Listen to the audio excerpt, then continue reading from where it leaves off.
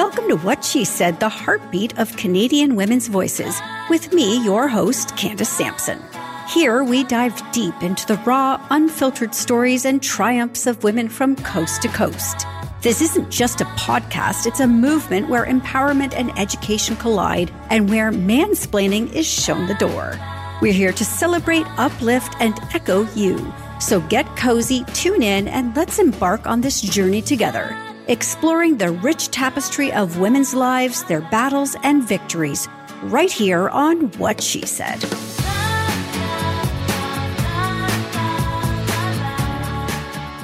Canadians have a lot to deal with on a day-to-day basis anymore, and the feeling of overwhelm is real. And with every issue presented as just as important as the next, it's easy to throw up your hands and tune it all out. But there is a pressing issue that strikes at the heart of what it means to be Canadian, and no one can afford to ignore it. This is the crisis within our healthcare system.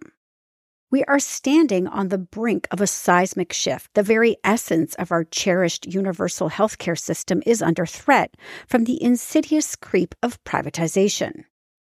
This isn't just a matter of policy. It's about preserving a fundamental aspect of our national identity, where healthcare is a right, not a privilege. The danger is real and it's imminent. If we don't take collective action now, we risk crossing a point of no return, where healthcare becomes a commodity, accessible only to those who can afford it. Imagine a future where every medical necessity, from a routine doctor's visit to life-saving procedures, comes with a price tag. It's a future we must avoid at all costs. The time for complacency is over. Our voices, united and strong, have the power to enact change. You need to look no further than Manulife's caving to public pressure and allowing prescriptions to be filled at any pharmacy, not just Shoppers Drug Mart. When we look for voices on this subject, our attention is often pulled to politicians who do what politicians do best and make it a political talking point, something else to run on. The majority of Canadians, however, have long believed that healthcare is a human right, and so the voices we need to be hearing are from those on the front lines, the dedicated individuals who witness the daily realities of our healthcare system's struggles. Their insights are invaluable, providing us with a clear picture of the challenges and what's exactly at stake. And I know it's easy to overlook the importance of accessible healthcare when we're healthy. But when the unexpected happens, the last thing we should worry about is whether we can afford the care we need. This is why the perspective of Amie Archibald-Varley is indispensable in this conversation. Amie, an award-winning thought leader, health equity specialist, and the co-host of the Gritty Nurse podcast, brings a wealth of experience and insight to the table. Her advocacy for mental health, health equity, and her commitment to fostering courageous conversations make her the perfect guest to shed light on the complexities of healthcare reform and privatization in Canada. So join me now as I explore this critical issue with Amie, understanding the stakes, the challenges, and the actions we can take to preserve this cornerstone of Canadian identity, our universal healthcare system. Amie, welcome to What She Said. Thank you so much for having me. We have about a half an hour, and it's obviously just not going to be enough because this is a huge, huge topic. But let's start here. Your work sort of spans various facets of healthcare, from equity to mental health advocacy. How do you see these areas being impacted by the current trends in healthcare reform and privatization in Canada? Yeah, let's even just start maybe with mental health, and I can kind of talk about the equity piece. So when I think about all of the various different things that are happening in our current government system, and I think about, today actually there was a presser with Doug Ford, and he was talking about, someone had asked him about like safe supply versus safe consumption sites, and he didn't actually understand the difference between the two because he's like, we have consumption sites, and the individual was asking actually about a safer supply, like what is happening in BC. And I think when we're talking about mental health, we have to talk about not criminalizing the instances where people might be using substances. So I think, again, he mentioned, he's like, oh, we need to get to the root cause of these issues. And the root cause is getting those gangbusters and getting these drug addicts. And it's like, no, the root cause is actually social inequities. The root cause is people that don't have housing, people that don't have access to food, or food insecurity. So we've seen stuff about like Gale and Weston and crazy prices. I think I saw, I can't remember the hashtag. It was hilarious, but it was like, I think it was like Rob, what was it? Rob Laws. Rob Laws. Yes, Rob Laws. Perfect. And Perfect. 100%. And it's like, if we're going to be talking about mental health and equity in healthcare, we have to talk about those social determinants of health that are affecting people's livelihoods. Those are the root causes. The root cause, drug dealers, these things, those are a part of the issues, but they're not the only issue. And the issue is looking at these factors within that affect our health that can be affected by the government. So housing, affordable housing, having access to prescriptions. We saw a whole thing about this week, just about, these med checks and what's happening with pharmacies, better access to primary care. Again, that, there are millions and millions of Ontarians without access to family doctors. And then just, things like food insecurity. We haven't even hit the fact that we don't collect race-based data, but we do know that there are issues from, various different standpoints that affect different cultural groups at greater rates. And we saw a little bit of that with COVID. So again, there's so many things that we can tie into the problematic issues where our government are saying, here are the problems out here. And we're going to use these privatized solutions. And they don't mention the fact that they're using our publicly funded tax dollars to fund private entities, whether they're private agency nurses or, private surgical facilities, but they're not dealing with the root cause of the problem, which is, attacking the issues that we have at hand. And it's hugely problematic. I love that you mentioned social determinants. And because this, yesterday I was, scrolling through and I saw somebody talk about, Huberman, who said, here's your 8 pillars of health. And he talked about, get sunlight every day and you have to exercise and you have to do this. And somebody said, no. It is the social determinants that are the most important aspect of anybody's health. And that's what we need to be addressing. And I think it's really easy for those of us who do have homes and, a safety network around us to take these things for granted. And I think this really needs to be pushed into the spotlight for people to understand just how bad it is for people out there right now. It's devastating. Yeah, it's hugely challenging. I think that, we're still seeing the effects post-COVID, or I shouldn't say post-COVID because COVID is still here, but we're still seeing the ramifications of, people who might have lost income, people who lost jobs, people who now have chronic illnesses because of COVID and other things. And the crisis in terms of mental health, housing, food insecurity, it's not getting any better. And again, I really want people to understand that these issues that we're seeing aren't personal failures. Again, this is more speaking to the mental health aspect. It's not an individual's failure that they're living on the street or precariously housed. We have to look at the systems that are in place that make these instances occur. And I think this is what I want people to really start thinking about, because it's not, no one would choose to live on the street. Like, I know that that's not a fact. No one would choose to live precariously. And again, we have to think about what are the policies and things that we have in place that allow this to continue to happen. I mean, I think about, for example, when I went, like, just the other day, just, driving down in Hamilton and seeing all of the tents and, like, seeing that warming centers aren't being opened, or being like, hey, where's the mayor in terms of some of these things that are happening in terms of access, or making sure that people have access to these things. And again, I have to put it back onto policy decisions. We have to have better policy decisions, and we have to hold our leaders accountable for these decisions that continue to create these wide gaps of inequities, these wide issues with mental health and with, mental well-being that curate the system and the crisis that we're in. So again, I'm a big proponent of criticizing our governments, any governments. I think I had not noticed. I mean, I just think it's like, I feel it's a part of my responsibility as a citizen. It is right? all of our responsibilities. That we all live here. We all are working amongst this system. That it's our responsibility to hold all governments accountable for whatever policies that they put in place, because they affect me, they affect you, and they affect other people. How can I not care, right? Like, I know sometimes my husband's like, you are like going too hot. Like you're pregnant. Like you need to slow down. And I'm just like, you know what? I'm constantly thinking about what am I going to leave? Not just a legacy in terms of, the work that I've done, but what am I leaving for my kids to have to deal with in the future from an environmental perspective, from a healthcare perspective, from a socioeconomic perspective.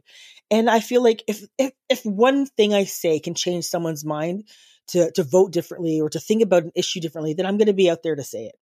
You have a podcast, The Gritty Nurse, and this has been a platform for courageous conversations about healthcare. Right. What are some of the most pressing concerns you've heard from healthcare professionals regarding the state of our healthcare system? Wow, that's a big question because to be honest, our inbox gets full all the time. We get so many requests and so many different issues. But if I was to probably think about the top 3 concerns, and not in any particular order, one is primary health care, right? I think that we have an issue not just with people finding access to primary care practitioners, or whether that's a nurse practitioner or a physician or whomever an individual chooses to see with care, but there's this whole idea in this conversation about the use or misuse of the emergency department.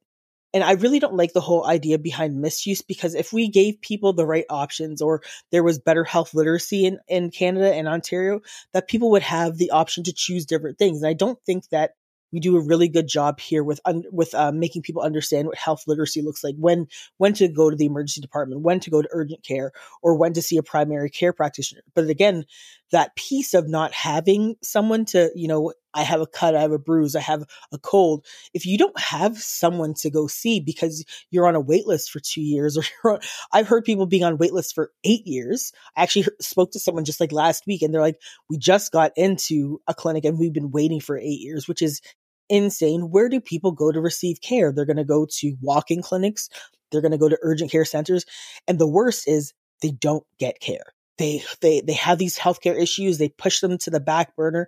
And then we see them coming to the emergency departments critically ill with problems that should have been dealt with way in the past. But because they didn't have access to primary care physicians, we're seeing them in the emergency departments. And again, this is the whole piece where we need to talk about better strategies in relation to how do we ensure that, Canadians have access to our primary care physician? Thinking about even rural communities, we're hearing about like emergency departments shutting down and people not having care that way. I think, that whole aspect of primary care needs to be looked at. And again, I'm going to toot my little nursing horn here. I saw a post recently on Twitter where I believe it was actually a physician, or maybe it was LinkedIn, a physician talking about, there's these NP clinics coming up and look at all this money that they're charging. And I said, well, instead of looking at that, because that is problematic, that is now, a privatization of healthcare, why don't NPs have access to billing OHIP? I'll just put that out there. Anyways, so that's one issue I see. The other issue I see is really we are seeing that slow creep of privatization of services. And I'm very concerned for what that might look like. I'm not saying that we shouldn't have options available. I actually did a talk with the Canadian Medical Association and the Globe and Mail where we were talking about what options might be available, because clearly the status quo isn't working. So I am for options, but I am not for options of using our publicly funded tax dollars to fund private entities. I think that's hugely problematic. And I mean, I don't want to continue this juxtaposition between Canada and the States because there's so much variance and differences. But again, we still have to be very concerned. I think for me is that equity piece, right? Understanding that not all people, when we start turning healthcare into a business versus a service that should be provided to everyone, regardless of race, sex, gender, socioeconomic status, that's concerning to me when we can put a price tag on it, or when someone can choose to have an upgraded, eye surgery versus having, here's what the OHIP standard is. Right. It's concerning for me. And I'd say the last piece is the workforce. We have a workforce issue, particularly in nursing. And And it's concerning because just recently, and I'm sure you saw this headline too, finally, again, the courts ruled in our favor for Bill 124. And now the Ontario government is not again going to use our publicly funded dollars to, fight nurses and other public sector workers in relation to this bill, which was deemed unconstitutional and capped nurses' wages at less than 1%. So again, we have a retention issue. And it's kind of like these various R's: retention, respect, recognition. Healthcare providers are not feeling heard or respected, and it's a problem because we lost a lot of great nurses. And I mean, people ask me, they're like, oh, is it nurses that were unvaccinated that have left, or this, that, and the other thing? And I'm like, you know what? A lot of the colleagues that I knew that left nursing were just like, F this. I'm not dealing with this during this pandemic. I'm not being heard or respected. I went through SARS.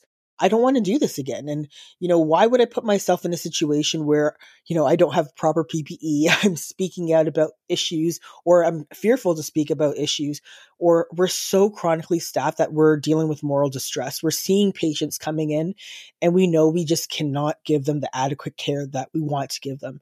It's very distressing. And I think that a lot of my colleagues said no. They just said, I can't do this anymore.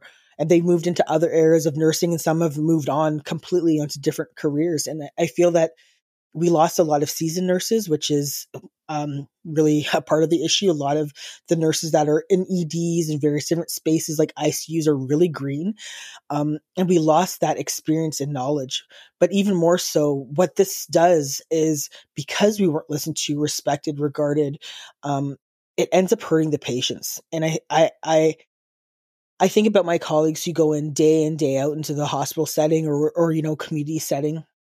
And I think about what they have to deal with, because at the end of the day, unless you go and have to get healthcare, you don't really truly know what it's like being on the other side. So it's easy for people to be like, oh, you're just complaining. It's not that bad. But when you're in the thick of it, and now you're taking your loved one in, and you're seeing that we're hustling as hard as we possibly can, but we know we're working short. We don't have all of the resources that we need. We're not getting we're doing extra shifts to make sure that we can compensate. Things will get missed. There will be harm, and people will die. And it's an issue that we're dealing with right now.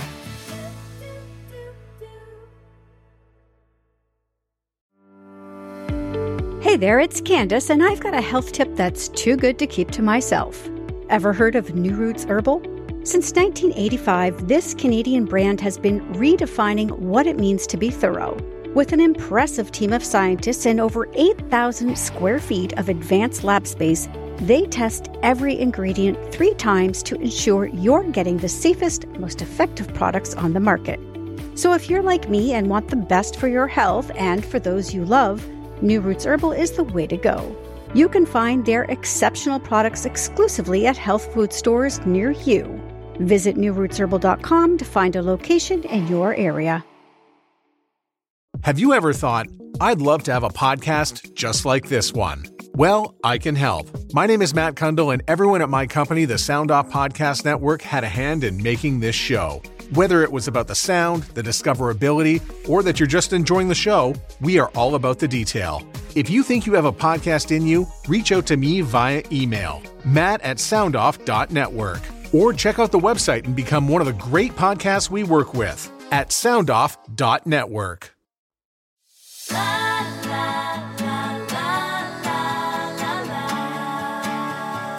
I'd like to focus just for a minute on the, sort of that concerted effort that seems to be happening to underfund and privatize our healthcare system. Right. When you look across the country, I mean, as I do right now, and it seems to be, perhaps this is the wrong observation, but it seems to me that the conservative provinces are actively pursuing this line of privatization of healthcare and sort of dismantling the system purposely, causing all of these crises. But do you think this is a conservative issue, or do you think this is something that, if liberal governments were in power, that we would be seeing this happening as well? I'm curious what your thoughts are on sort of the political aspect of this conversation, because right now, maybe it's just because conservatives are in power that we're seeing it. But would it be the same, you think, with liberals? That's a fantastic question. I think to myself that, again, like I've said, any government coming in, for me, I would have no problem criticizing if I'm not seeing what should be done being done. And I think this is where, like you kind of mentioned the point, like, are we seeing a politicization of healthcare? And 100% we are. And I kind of think back to even, pre-COVID, how people really viewed healthcare, and it wasn't as political as it is today. And it's very concerning to me because I'm kind of wondering like what flavor we're really going for here. Like we are, we pride ourselves as Canadians on this universal healthcare. Again, I bet there's problems with our universal healthcare model because, for example, mental health is actually not covered universally. Like if you want to go see a psychiatrist or you want to see a social worker or you want to see a psychologist, you will pay out of pocket initially to see these services or have counseling services. And then, we talk about dental and eye care. But again, we pride ourselves for the most part that when you walk into an institution and you need an emergency surgery, they're not asking you for money, right? Yes, we paid out of our tax dollars, but we're not leaving the hospital with a $30,000 bill. And we're seeing this slow creep, and I'd say it's like a neoliberalism type of creep of politics, American politics, various different forms of politics creeping into this realm of healthcare. And I find it hugely concerning because if the business of health should be, ensuring that the person has the best healthcare outcome that they possibly have when they leave the walls versus a business model or, bringing in your personal ideas or your religious views, I find it very, very scary. And we're seeing more and more of it every single day. I was appalled when Pierre Poilievre came out and said that, he does not believe in puberty blockers. Well, I'm not going to swear on your podcast, so I'll behave myself. But like, that is not the business of a politician. No. Right. And it's concerning because we're hearing these words coming out, and we have to know that the words of politicians will influence the way people will think and view and vote. Right. But again, the business of healthcare should stay in the realm of healthcare, and it is not. So again, you kind of asked me a question in relation to, would I think it would be any different? I think that there are some differences. We know there are differences from each party, from party to party in terms of what they believe in terms of healthcare, from Greens to NDPs to Liberals to, the Conservatives. But we are seeing an active defunding of our currently in our system, which can't be ignored, right? There are surplus of dollars that Doug Ford's been sitting on for God knows how long. And we're seeing scandal after scandal after scandal. So again, I think it was Tommy Douglas who said, if you are going to take a healthcare system and continue to deplete it, again, it will break, and we will see that creep of, here's this is the best solution. We need to go this route instead. And we see that more, that creep of, privatization. And again, I don't know if other governments would do better. I know there were challenges with the Liberal government. You hear the arguments going back and forth of like, this started here, this started where. And I agree with some of those aspects too, but in this current moment, and all I can do is speak about what we're currently seeing, is we are seeing the underfunding. Like I've been talking about ORs, and actually I'm going to have a nurse come on our podcast in the next couple of weeks who's been an OR nurse for 13 years, and is going to come and share their perspectives of what they've been seeing. And like I had this conversation with them just a couple of weeks ago, and it was eye-opening because again, same things that I've been seeing, like, there are ORs that are not actively being used. But why are we looking at funding and building, facilities when we have services that aren't even being looked at right now in our public sphere? So again, I can only speak to what's happening right now. And the current flavor is that our government is not doing enough to protect the public sector in healthcare. And we are seeing that active dismantling of the system.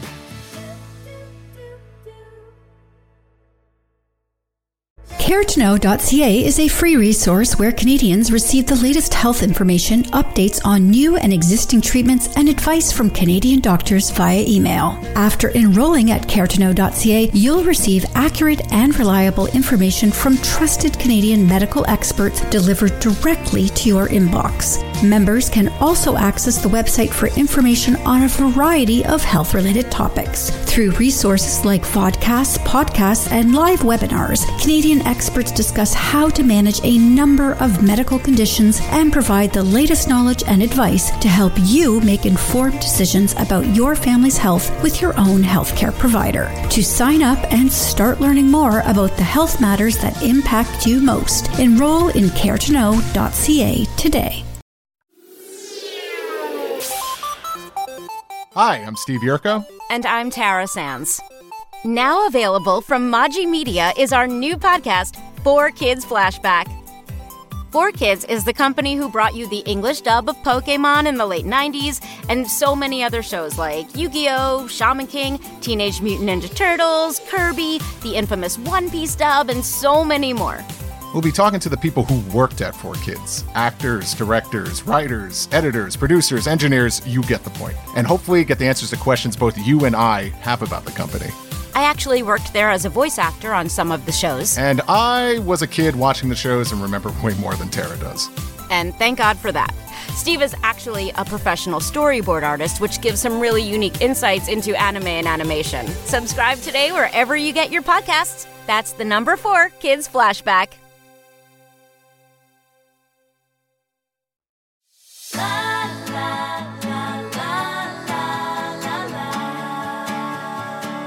You mentioned that surplus that Ford is sitting on, which infuriates me daily. But also, Trudeau was just in Ontario, meeting in Toronto with Doug Ford and provided billions more in funding. And I'm curious, are there strings attached to this money where it can be spent and how it can be spent? And will we see it be going, that money or some of that money be going to things like these superfluous meds checks that Shoppers Drug Mart is doing? Right. Does it come out of that pot? And, or does it go to pay nurses in private agencies? Where is this money going and how do we ensure that it's being spent responsibly? Those are all the same questions I had. So again, I saw the statement from the Prime Minister, Justin Trudeau, who kind of reiterated the fact that these monies are supposed to be used for the publicly funded system. Again, where is the accountability structure?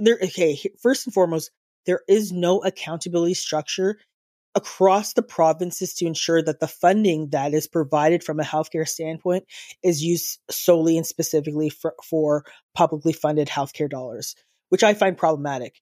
I mean, in any other world, any other job, whether it's, let's say you're working at a grocery store or whatever, there's accountability. If you take from the cash register and you're caught, you're going to get fired. But here in Ontario and across the provinces, if our ministers of health are not doing a good job, there's no real checks and balances and accountability, nobody loses their position. I have to keep laughing when, we talk about, our minister of healthcare or, our chief medical officer. Cause I'm like, what do these people actually do? And there is no accountability for what they do versus what they don't. And how is it in healthcare that we don't have these checks and balances? I actually had this conversation with Andre Picard from the Globe and Mail, and he's just like, it boggles our minds that we don't have an accountability structure. So I'm going to be very curious to know if, will the public have access to understanding how these new federal funds will be used? Will we have, will there be some type of line items that we'll be able to look at to say, here's how this money is being used? Will there be accountability? Will the federal government, withdraw the funds or make the government repay funds back if they're not being used appropriately? I don't know these answers. I just saw the blanket statement that it's supposed to be used in the spirit of, how publicly funded healthcare should work. So I have tons of questions. And again, I'm very weary of our government as it stands, like seeing them use millions of dollars for ads that are really not accurate, using information. Like it was kind of funny. I called out the Ford government and Sylvia Jones for talking about, they've hired 80,000 nurses, and even Ona chimed in and was like, what are you talking about? We're at like a net loss here, but they're using millions and millions of our dollars to essentially lie. Let's just call a spade a spade. And it's problematic when we don't have that accountability structure, but I'm interested to know what will happen. I hope that there are more strings attached, and maybe there's a little bit more that I've missed. But from the statement, all I saw was that it should be used for publicly funded healthcare dollars. But we'll see. Not going to hold my breath.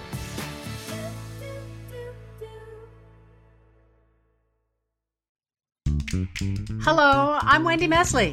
There you are. A lot of people have wondered what happened to you. I could say the same about you, Maureen Holloway. Well, here we are, a few years after we left our previous jobs. We've been busy. We have a podcast. I know, you're thinking who doesn't, but ours is really good. It's called Women of Ill Repute. We don't just talk to women, though. Just the most interesting people you'd ever want to meet. Artists, musicians, comedians, doctors, activists, convicts, writers, sex workers. Drop some names. Jan Arden, Pamela Anderson, Bruce Coburn, Samantha Irby, Louise Penny, Marilyn Dennis, Colin Mockery. We laugh, we cry, sometimes we argue. Come and find us. Our website is womenofillrepute.com. Or try Apple, Spotify, and all the podcast places. So now you know what happened to us. Women of Ill Repute.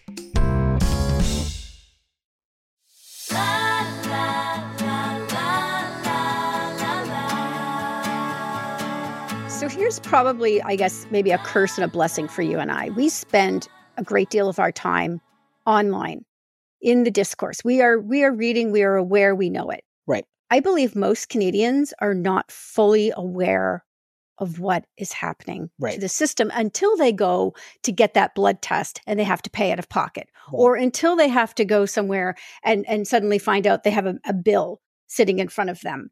How do we get Canadians, citizens who don't spend their time on, Twitter or X or whatever you want to call it, following all of this religiously like we do? How do we get them aware? And then also, how do we get people involved to make changes? I mean, I will say there is power in public pressure. Look what happened with Manulife. I think that is an excellent example of what we can actually accomplish when we put pressure on these companies. So how do we do that now and force this change with our government, which, God forbid, we have 2 more years left with this clown. And that's all. I mean, I can't even think of a better word. It's a clown. Yeah, I mean, geez. The biggest thing is awareness, right? I think we need to find various different ways to bring awareness to people about what's happening. So yes, we can use social media. And I always say, like, not everybody's on social media. So how else do we get awareness to people, our communities about what's happening? And I think we have to start thinking creatively. So again, I think that, it'd be great if organizations like ONA and various different healthcare organizations can come up with some types of ads or even, get out there and be active. Like I know the Ontario Health Coalition is always out there in various different union groups. But again, I think we need to create that awareness. And again, talking about people and how people can get involved, I think don't wait till you experience it, right? Like you don't want to be that person who's like, I was sitting in the emergency for 12 hours plus, and I didn't receive the care that I thought I would receive, or I saw how hard they were working, but now this has happened to me. I think that, we got to put the onus on individuals to do a little bit of hard work and to actually get out there and find out what's happening. I really hope that I'm kind of hoping that in the next 2 years, maybe as various different parties start thinking about what the next beyond 2 years will look like, that they start talking about healthcare. I think it's probably one of the biggest things that anybody can campaign about right now. It's hugely important for all of us. And I believe that there's always ways that we can get involved in terms of advocacy. And I think, I'm a big proponent of dinner table conversations. I know some people are just like, I don't want to talk about politics. Well, you don't have to talk about politics, but we can talk about what's happening in our healthcare system.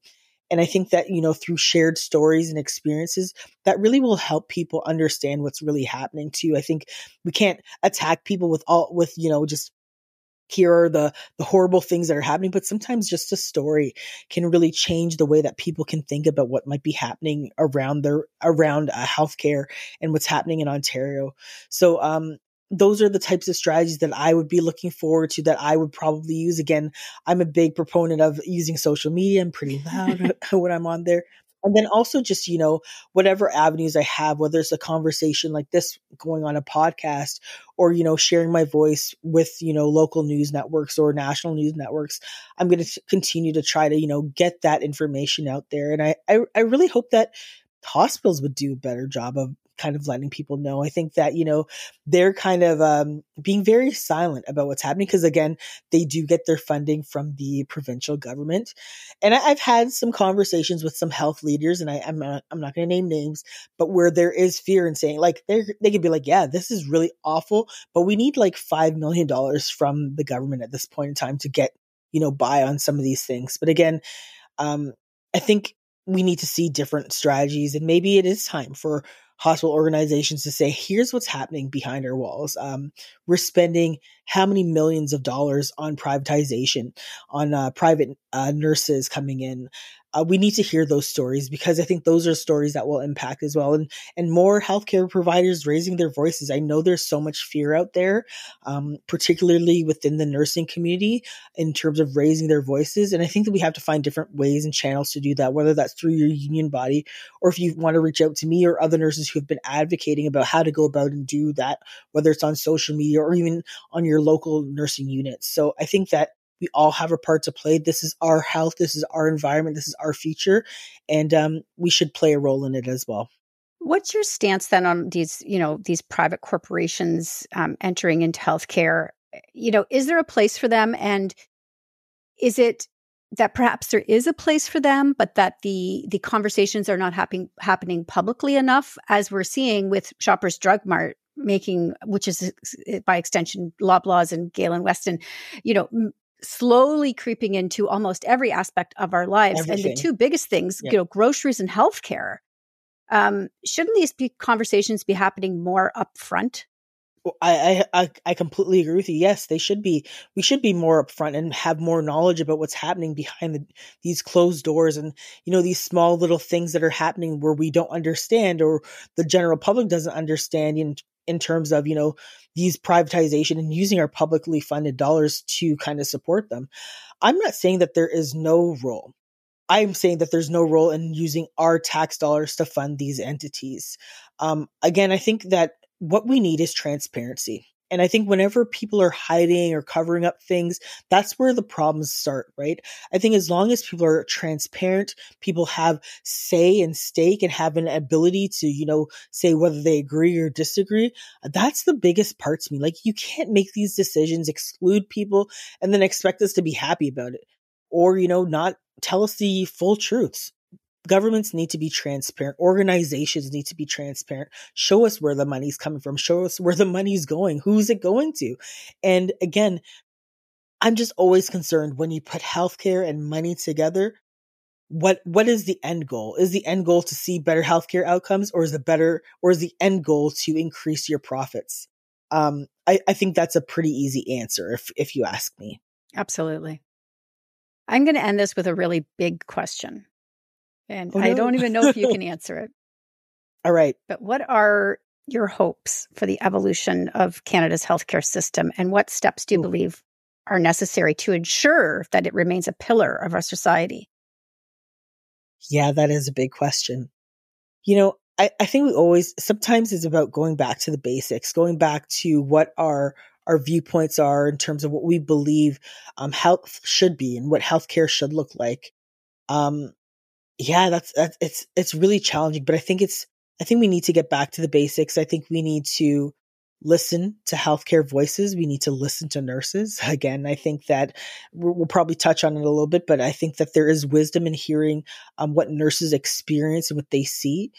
And I think we need accountability and transparency. So the two other principles that I've mentioned, and again, not even just hearing nurses and healthcare providers' voices, but it's really important to hear the patient voice and the patient story. I think sometimes we almost forget about, we're talking about all the politics, all of the healthcare, all of the money, but we forget that at the end of the day, we're dealing with humans dealing with humans, and patients and dealing with people's lives.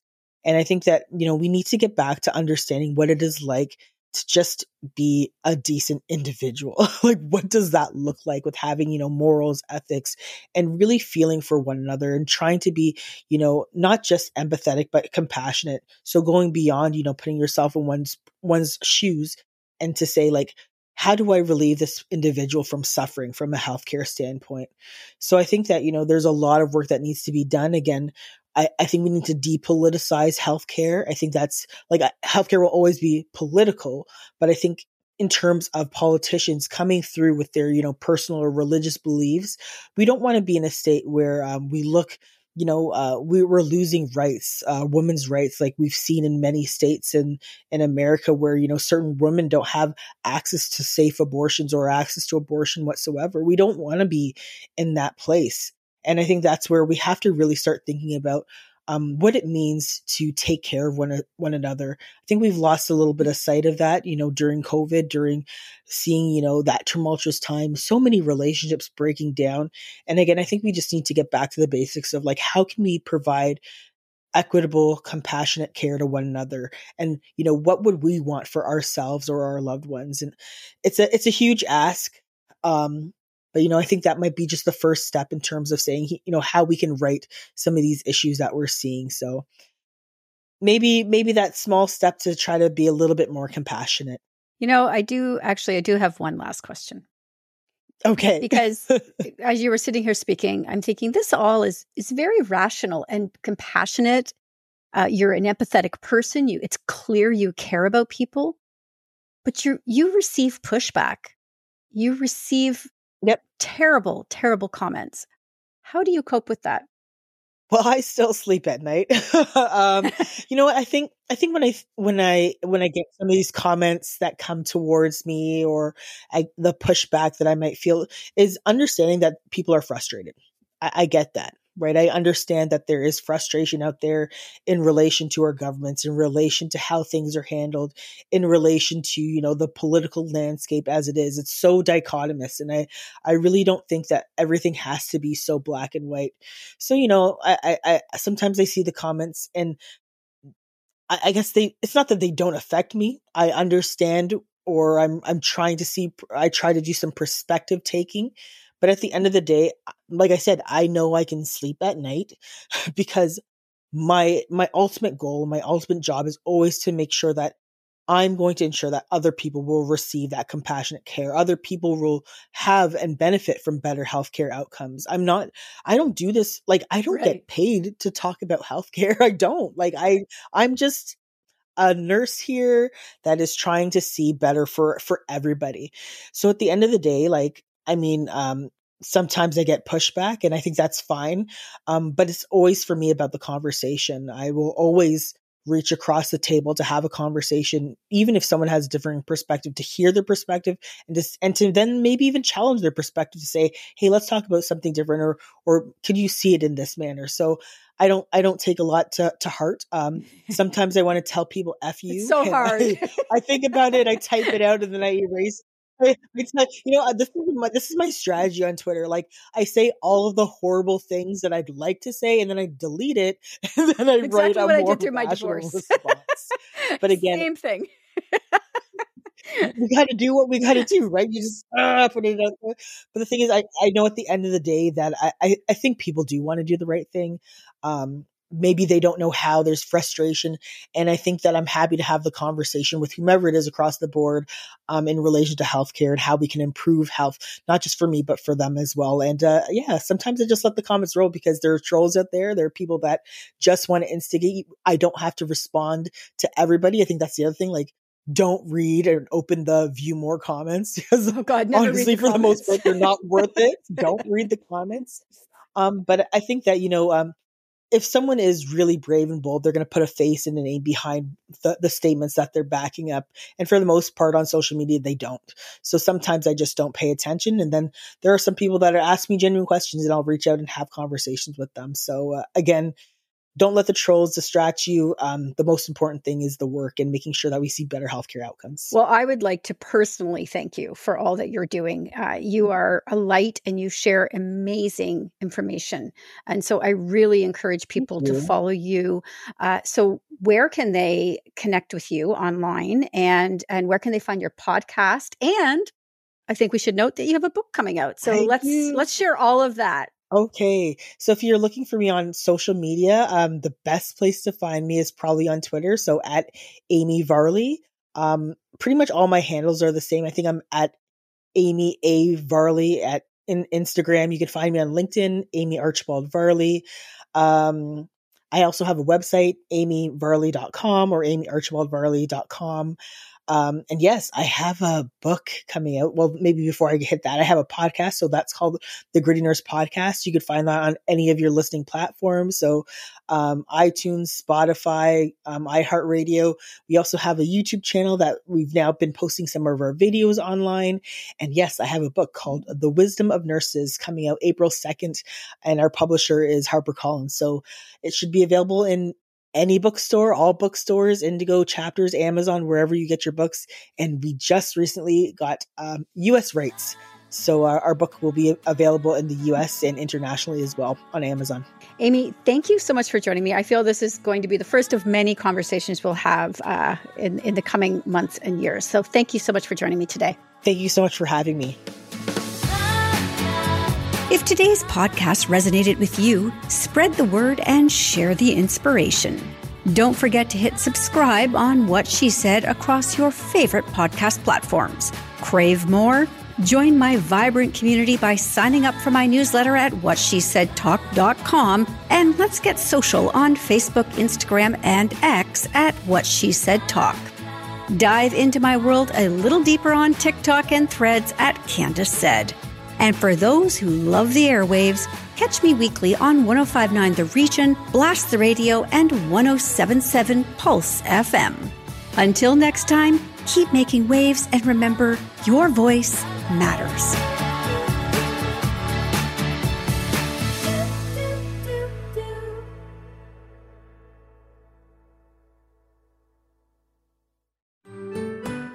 I'm Andrea Askowitz. And I'm Allison Langer. And we are the hosts of Writing Class Radio, a podcast, but we are so much more. We have writing classes. So if you are looking for live online classes where you can join a community, write to a prompt, get feedback, and get better, check out all our classes at writingclassradio.com. And listen to our podcast wherever you get your podcasts and at writingclassradio.com.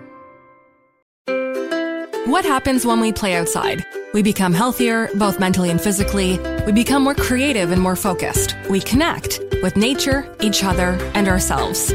Let's Take This Outside, a new podcast hosted by me, Marianne Iveson, an aspiring outdoor athlete and nature lover. I speak to athletes, outdoor professionals, and scientists about their connection to nature, how it affects their performance, and everyday life. Let's Take This Outside, available on Apple Podcasts, Spotify, and Google Podcasts, and at letstakethisoutside.ca. Another Sound Off Media Company podcast.